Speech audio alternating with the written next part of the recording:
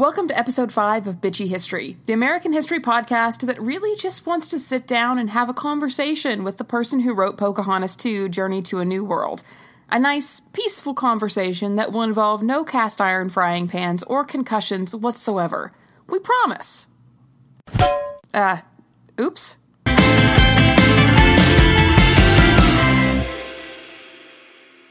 Welcome back to yet another episode of Bitchy History.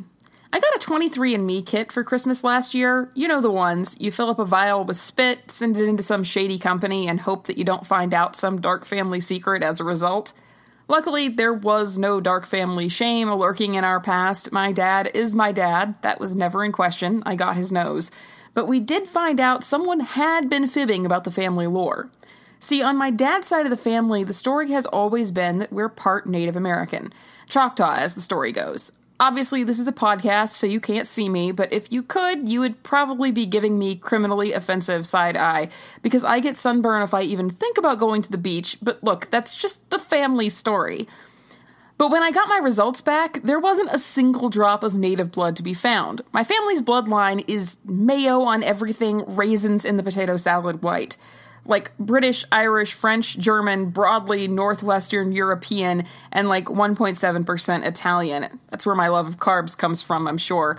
This makes total sense. The native bloodline thing never really made sense, and honestly, it's kind of a relief, because when you look at, like my family, and you're from the South, and your cursory genealogical research finds more than one ancestor on the wrong side of the Civil War, well, there probably wouldn't be some sort of grand, romantic, consensual reason for there being anything non-European in my genetics. I bring this up in the interest of full disclosure, because I'm about to dive headfirst into an episode that's dealing with a very sensitive historical topic, Pocahontas, and the optics on that are cringe, to say the least, because I am super white. All I can say is that I am dedicated to doing the best job on this subject that I possibly can, and at the very least, it will be a better history than the Disney movie. Of course, this episode isn't just about Pocahontas. I had planned to do an episode solely about her, but I quickly realized just how wrapped up her history is with that of Jamestown and John Smith's years there, and it would be more confusing than helpful to try to untangle that knot. I want to start this episode out by discussing something that I've been meaning to discuss for a few episodes now, and that's the weirdly sexual lens that European explorers viewed the New World through. The New World was a land described as fertile and ripe to be conquered. And as nauseating as those descriptors already are, they've got nothing on this quote from Sir Walter Raleigh, who described the Guiana region of Venezuela as a country that hath yet her maidenhead, essentially comparing it to a virginal woman waiting for the right man to fuck it. European explorers wrote about how the womb of the native lands were barren, judging the natives as poor stewards of their land because they failed to cultivate them in the same way that Europe had done with their own farmland. These sexualized metaphors were only exacerbated by the way that explorers hypersexualized native women. Amerigo Vespucci wrote about female cannibals that attacked sailors and claimed native women were so insatiable that, as I've mentioned in a previous episode, they forced their husbands to enlarge their penises by having venomous animals bite them. Columbus and Cortez both wrote about violent Amazon-like women who were living without men, which, I don't know about you, dear listener, but that's a vibe for me right now, actually. Explorers judged the natives especially harshly for their clothing, or lack thereof, that they wore, and the liberalism of their sexual expression. Exploring the New World was a conquest, but not just economic and political, it was also sexual, which goes a long way toward explaining how we ended up with the eventual narrative of Pocahontas falling in love with John Smith, but I'm getting ahead of myself on that. Let's go back to the beginning of this story. The year is 1596, or thereabouts, and the daughter of Wahaseneca, also known as Powhatan, has just been born in the Chesapeake Bay area, which the natives call Sinacomico. This is where her father is the chief of 28 or so tribes. He rules over a population of about 25,000. The infant is named Maraoka, but during her childhood she would be given the nickname of Pocahontas, which means something like mischievous one or joyous one, which tells us a lot about her personality as a child. We don't have many hard details about her early life. No written records were ever kept, so we speculate based on the understanding we have of the culture of the Chesapeake area tribes at that time. In the culture of her people, traditionally, Maraoka would have been born in her father's village, but returned with her mother to her mother's village until she was weaned. Then she would have been returned to her father to reach adulthood, while her mother was able to choose a new partner. However, we don't know much about her mother or if Mataoka was raised by her. It's possible that the mother died in childbirth and she was raised by her father, which might explain why she was described as his favorite child. Culturally, we know a bit about what childhood would have looked like for Pocahontas. She was a member of the Pamunkey tribe, and as a young girl, she would have worn little to no clothing, had her hair shaven except for a very small section in the back that was grown out long and usually braided. As she grew to adulthood, she would have been taught women's work. Even as the daughter of the chief, she would need to know how to perform the tasks required by her tribe. For her tribe, women's work would have been separate from men's, but both were equally important to the survival of the tribe. Women bore children and raised them. They were responsible for building the houses they lived in. They did most of the farming, cooking, water collecting, foraging, firewood gathering. They made baskets, pots, and utensils. They also prepared and preserved the meat and hides brought back from the men who hunted. And, well, I guess defended the tribe. I don't know. Look, I researched what the women did in this tribe for my women's history class. They definitely did something, but this is about Pocahontas, so let's get back to that. So now it's 1607, and boats full of white men show up. Pocahontas is 11 years old, not even an adult woman by her own tribe standards. You can see where the whole love story element of this starts to fall apart, right? Because if this is a love story, John Smith, who was 27 at the time, would need to be on a list somewhere, and not just by modern standards. The average age of marriage in England around this time was about 26 years old for men and 23 for women. No matter what some men's rights activists with their own podcasts want to tell you, grown men marrying barely pubescent girls was not actually normal back in the old days, and anyone who keeps insisting that it was should probably have their hard drive checked. But that's a topic for another podcast. And it's not just the torrid romance part of the usual narrative of Pocahontas and John Smith that isn't accurate. In fact, most of the story you think you know is a pure fabrication, whether you got that fabrication from Disney or because you once saw the painting in the Capitol building of Pocahontas saving his life. So what really happened with Pocahontas, John Smith, and Jamestown? Well, the answer to that is not much, honestly, by which I mean that we don't have much written record of that period that mentions Pocahontas at all, but let me take you through what we do know. In May of 1607, a group of 144 Englishmen arrived to build the first permanent English settlement in North America on the banks of the James River. They built a fort, thatched huts, a storehouse, and a church. They tried to farm, but most of them were townspeople or gentleman adventurers who scorned manual labor, and they had unfortunately arrived during a major drought, which didn't make things any easier. They didn't know how to take advantage of the wilderness, and supplies from England arrived late when they arrived at all. Jamestown was funded by a joint stock company, and the colonists were told that if they did not generate any wealth, financial support for their efforts would end. Many of the men spent their days vainly searching for gold, and very little time farming. Food supplies dwindled, and John Smith, one of the governing body of the colony, realizes that the colony will not last without trading partners. Between April and December of 1607, Smith begins to explore the surrounding area and makes trade agreements with the local native tribes. Still, malaria and poor living conditions are going to kill at least 60 of the original settlers by September of 1607. In December, Smith sets out on the Chickahominy River and is captured by Chief Powhatan's men. One day, I may do a more in-depth episode on this entire incident, but for now, what you need to know is that late in 1608, Smith would write a letter back to the Virginia Company detailing this incident, among a long description of other events of the first year of the colony. And at no point in this letter would he ever mention hearing of or having any interaction with Pocahontas, certainly no mention of her saving his life. In fact, the infamous scene of Smith nearly having his head bashed in by the chief is also never mentioned. Instead, Smith details a rather civilized meeting with the emperor of the local tribes, after which Smith is escorted back to Jamestown with a friendly trade agreement. Powhatan is mentioned as sending provisions regularly to Jamestown. The relationship with the natives seems to improve. Smith even mentions visiting Powhatan's village again and bringing him gifts. It's not until much later in this letter that Pocahontas is even mentioned. In the summer of 1608, Powhatan apparently sends her, along with other people from the tribe, to ask for some native prisoners to be released. Smith describes the girl as witty and spirited, a young girl of about 10 years old. The men are released to Pocahontas, and they give her gifts as well and send her off back to her father. This is the only time she's mentioned in this letter. Not really the exciting stuff that Disney films are made of. Pocahontas does spend some more time at Jamestown over the next year. Her father seems to send her along with deliveries of food and trade goods to Jamestown as a sign of goodwill and trust. At one point, Smith writes that a messenger from Powhatan told him, and I quote, "How well Powhatan loved and respected me, and in that I should not doubt any way of his kindness, he had sent his child, which he most esteemed, to see me, and a deer and bread besides, for a present." There are also descriptions in Jamestown records of her playing with the children. There were families at Jamestown and young apprentices, cartwheeling and generally carrying on in a very unladylike manner. In addition to this, based on Smith's records, he spent some time with her when she was at the fort. In Smith's 1612 publication, A Map of Virginia, he has a single line that seems to indicate that he and Pocahontas exchanged language lessons, Smith teaching her English and Pocahontas teaching him her language. There's more mentions of Pocahontas in his later writings, but we'll talk about those later. You'll understand why when we get to that part of the story.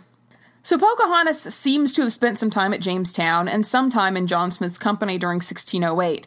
But in 1609, relations between the Jamestown settlers and the natives go sour. The drought is still ongoing, and even Powhatan's people are feeling the impact, so they're now reluctant to give or trade as much food as Jamestown wants. The Jamestown settlers are still partially dependent on the aid of the native tribes, and they get hangry really fast and threaten to raid and burn Powhatan villages for food. Boy, that escalated quickly. I mean, that really got out of hand fast. It jumped up a notch. It did, didn't it? In some of his later writings, Smith recounts one more meeting with Pocahontas, which I'll mention here, but I'll explain later why I don't necessarily find this record credible. Smith writes that he led a trading party to Powhatan in January of 1609, but when negotiations with Powhatan turned sour, Pocahontas snuck through the woods at night to Smith's camp to warn him that her father had ordered Smith killed, thereby saving the lives of Smith and the rest of his men at great risk to herself. The rest of 1609 at Jamestown is, well, it's a shit show, to put it mildly. In April, an infestation of rats, along with the dampness, destroyed all their stored corn, and with many settlers refusing to pull their own weight, Smith gives his famous "He that will not work shall not eat" speech. Countrymen, the long experience of our late miseries, I hope, is sufficient to persuade everyone to present correction of himself, and think not that either my pains nor the adventurers' purses will ever maintain you in idleness and sloth. The greater part must be more industrious or starve. You must obey this now for a law, that he that will not work shall not eat, except by sickness he be disabled.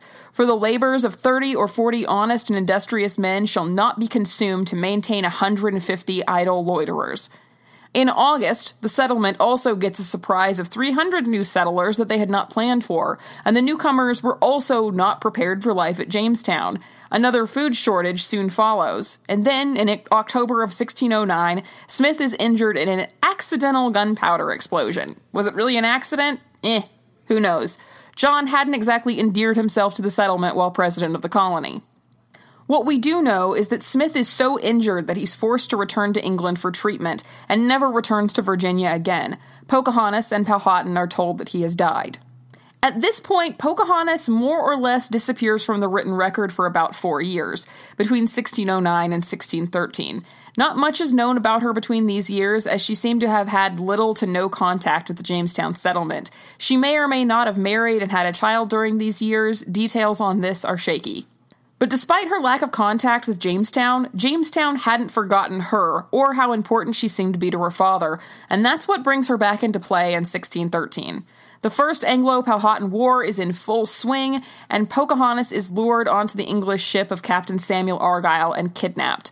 Argyle informs Chief Powhatan that he wouldn't return Pocahontas unless he released English prisoners, returned stolen weapons, and sent the colonists food. According to English records, Powhatan only sends about half the ransom, and Pocahontas remains in English captivity. Pocahontas was moved into the home of Reverend Alexander Whitaker in Henricus, where she was instructed in Christianity, English culture, and English language. Henricus was the second settlement in Virginia, which had been built by Sir Thomas Dale in 1611. It was located further inland on the James River than Jamestown. From the summer of 1613 through March of 1614, Pocahontas underwent the educational directions of Whitaker under the supervision of Sir Thomas Dale. She would have been dressed as an Englishwoman, treated with the various courtesies of an Englishwoman, and well guarded from both the potential rescue by Powhatan warriors, which never happened, and against violation of Englishmen who may have expected more from her than to see the betterment of her soul. She would have dressed, eaten, slept, and prayed like an Englishwoman, and eventually Pocahontas was baptized and given the Christian name Rebecca. Of course, how much of this was genuine on her part and how much was simply Stockholm Syndrome or survival for her is something we can only speculate about, as we don't have any records written from her perspective. Not just from this period, but at all. If she ever did write her story, no one thought it was worth saving. Because of course they didn't. So what we do know about her is all from the English records of the men around her, which of course brings any commentary on her happiness, willingness, or agency in her life in the English settlements into severe question. The next major mention we have about her is in early 1614. After almost a year of captivity, Sir Thomas Dale brings 150 men and Pocahontas into Powhatan's territory in an effort to obtain the ransom. The natives were less than pleased to see them. The Englishmen respond to being attacked by burning houses and killing several men. Pocahontas is finally sent ashore to meet two of her brothers, where, according to the record, she says that she has been treated well by the English and that she is upset that her father valued her less than some old swords or axes. Which, she had a point? After this incident, she's brought back to the English settlement, where she marries John Rolfe on April 5th, 1614. Sometime during her imprisonment, Pocahontas had become acquainted with a tobacco farmer named John Rolfe. The exact date of their meeting is uncertain. Rolfe was a prominent settler, having introduced Caribbean tobacco into the colony. Rolfe owned a plantation called Bermuda Hundred. In a letter written to Governor Thomas Dale in 1614, Rolfe asked for permission to marry Rebecca, and reading the letter, I have to say that it feels like Rolfe did in some way have true affection for her. What she felt for him is unknown, because, again, there's no surviving written record from her. In this letter, Rolfe writes of struggling with his overwhelming feelings for her, despite knowing the heavy displeasure which Almighty God conceived against the sons of Levi and Israel for marrying strange wives. He writes of trying to forget her, distance himself from her, but being unable to do so. However, he also describes her in some terms that, were a man to describe me using them, would earn him a punch to the face. Examples being that her manners are barbarous, she's had poor education, she's not as pleasing to the eye as other Christian women he could definitely marry instead. Rolfe seems to go out of his way to couch his request to Governor Dale as if Rolfe is simply doing his Christian duty to marry her and aid in her conversion and life as a Christian woman. There's a lot going on in this letter. If you want to parse it yourself, be my guest, but it's 10 paragraphs of early 17th century spelling, so good luck with that. Suffice to say, whatever his feelings for Rebecca/Pocahontas, Rolfe was willing to put in a lot of effort to get permission to marry her. 1,895 words of handwritten pleading shows that. In any case, the marriage happened. Reverend Alexander Whitaker recorded this in a letter back to London on June 18th, 1614. Sir, the colony here is much better. Sir Thomas Dale, our religious and valiant governor, hath now brought that to pass which never before could be effected. For by war upon our enemies and kind usage of our friends he hath brought them to seek for peace of us, which is made, and they dare not break. But that which is best, one Pocahontas, or Matoa, the daughter of Powhatan, is married to an honest and discreet English gentleman, Master Rolfe, and that after she had openly renounced her country idolatry, confessed the faith of Jesus Christ, and was baptized, which thing Sir Thomas Dale had labored a long time to ground in her. In 1615, Pocahontas gave birth to a son named Thomas in honor of the governor. The Virginia Company recognized Pocahontas's contributions to the colony that same year, and they awarded her with an annual stipend. One of her major contributions may have been in teaching Rolfe how to cure tobacco in the style of her tribe, a job which would have traditionally been for the women of her tribe, which helped make the crops much more profitable. In the spring of 1616, Sir Thomas Dale sailed back to London to get more financial support for the Virginia Company. To boost publicity, he brought with him about a dozen Algonquian Indians, along with Pocahontas, her husband John Rolfe, and their infant son Thomas. Pocahontas captivated the English, and the publicity in turn sparked interest in the colonial settlement. She was introduced to the King and Queen, as well as the Bishop of London. She was also briefly reunited with Captain Smith, who she had previously thought was dead, if you recall. This apparently did not go well for Smith, as Pocahontas had a sharp tongue and opinions about Smith now that she knew he wasn't dead. Smith wrote that she was so overcome with emotion that she could not speak and turned away from him. However, upon regaining her composure, Pocahontas reprimanded Smith for the manner in which he had treated her father and her people. She reminded him how Powhatan had welcomed him as a son, how Smith had called him father. Pocahontas, a stranger in England, felt that she should be able to call Smith father. When Smith refused to allow her to do so, she became angrier and reminded him that he had not been afraid to threaten every one of her people, except her. She said the settlers had reported Smith had died after his accident, but that she was really not surprised to find out he wasn't because your countrymen will lie much. So, not a heartwarming reunion exactly. Though keep in mind that this version of events was written by Smith himself, and he's not exactly a reliable narrator, let's just say that. The Rolfe family toured England for about 7 months, but in 1617 they were ready to return to the colonies. In March, they boarded a ship, but before they even reached the open ocean, Pocahontas had become seriously ill and had to be taken ashore. In the town of Gravesend, Pocahontas died of an unspecified illness. Many historians believe that she suffered from some sort of upper respiratory ailment, such as pneumonia, while others think that she may have died from some form of dysentery or tuberculosis. According to Rolfe, Pocahontas said on her deathbed, "All must die, but 'tis enough that my child live." At the age of about 21, she was buried at St. George's Church on March 21st, 1617. John Rolfe returned to Virginia, but left his young son with relatives in England. Father and son would never see each other again. John Rolfe died in 1622, and his son would not return to Virginia until 1635. Chief Powhatan was devastated upon learning of his daughter's death. He died about a year later, and relations between the Powhatan and Virginia colonists declined rapidly from that point forward. So if that's the true story, a tragedy of a young woman separated from her family and dying in a strange country, rather than the romantic tale of a woman risking her life to save a square-jawed man who sounds a lot like Mel Gibson, then why is that the story most of us grew up knowing? Well, the answer to that question is a white man's ego, because of course it is. And I suppose also the gullibility of the English looking for an entertaining story. And in this case, the white man in question is John Smith himself. After Pocahontas became a celebrity in England and verbally sucker-punched John Smith in 1616, Smith began writing his memoirs. He published The General History of Virginia in 1624 and The True Adventures and Observations of Captain John Smith in 1630. Notably, both of these are published well after the death of Pocahontas, John Rolfe, Governor Thomas Dale, Reverend Alexander Whitaker, all the people who might have actually been able to question his narrative. So he writes a memoir with all the narrative truth of a man in a bar telling his friends about how he once caught a fish and it was this big, I swear. Or more accurately, a high school boy telling all his friends about how he totally banged his older sister's hot college roommate last summer. Like a liar. These two publications include a number of significant additions and changes. Most specifically, the 1624 edition is the first time in any of his published works that the story of Pocahontas saving Smith's life appears in print. This is also when that story about Pocahontas sneaking into the forest to warn Smith that his life is in danger appears as well, which is why I said earlier that I have some reservations about that story. His version of the story is as follows.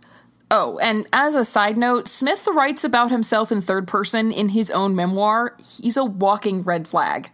Having feasted him after their best barbarous manner they could, a long consultation was held, but the conclusion was, 2 great stones were brought before Powhatan, then as many as could be laid hands on him dragged him to them, and thereon laid his head, and being ready with their clubs to beat out his brains, Pocahontas, the king's dearest daughter, when no entreaty could prevail, got his head in her arms, and laid her own upon his to save him from death. After this major change, he mentions Pocahontas in the story far more often than she was ever mentioned in his previous works. He also increases her age from the 10-year-old that he mentioned in the letter in 1608, now describing her as 13 years old. He also inserts her into another previous story that had not contained any mention of her, a story in which he is entertained by a bevy of naked young women that dance around a bonfire and have an orgy. Then they invite him back to their home and torment him with crowding, pressing, and hanging about him. Yeah, sounds like real torture to me, buddy. What is this, penthouse letters? The point is that John Smith waited until his story couldn't be contradicted by any living person, and then he self-aggrandized his own history shamelessly. And not just in regards to Pocahontas. Smith described being saved from execution by beautiful women more than once in his memoir. Not only that, but it's likely that he greatly exaggerated many of his early accomplishments as well. There are just a few too many wild stories about his life between 1596 and 1607, when he would have been between 16 and 27 years old. This includes fighting in wars ranging from the English War with Spain, the Dutch revolt against Spain, and fighting in the Holy Roman Empire's army against the Turks, where he supposedly killed and beheaded 3 Ottoman challengers in single combat duels, for which he was apparently knighted by the Prince of Transylvania and given a horse and a coat of arms that depicted 3 Turks' heads. Then he's wounded in battle, sold as a slave to a Turkish man who gives him as a gift to his mistress in Constantinople. She promptly falls in love with him, helps him escape death, then helps him escape through Russia and all the way back to England. I've seen seasons of Doctor Who that involved less travel and excitement. When it comes down to it, as historically inaccurate as the 1995 Disney Pocahontas film is, I can almost forgive it. If we look at the script compared to Smith's account in 1624, the differences become less stark. So if we look at that film as being based on Smith's writing, not history, well, it's not that far off the mark. And at the very least, the soundtrack was fantastic. If you haven't listened to the Radcliffe side of the song Savages lately, you should. It's an absolutely brutal takedown of white supremacy. So I will reluctantly give the 1995 movie a pass. Somewhat, anyway. But there is no excuse for Pocahontas 2. I despise that film on a soul-deep level that the first Pocahontas could never make me feel. Obviously, being kidnapped, married off, and dead by 21 makes for a poor children's film, which is why they just shouldn't have made it in the first place. But the weird, complete rewrite of the story makes a lot more sense when you know that one of the writers, Alan Estrin, co-founded PragerU and serves as the executive producer for The Dennis Prager Show.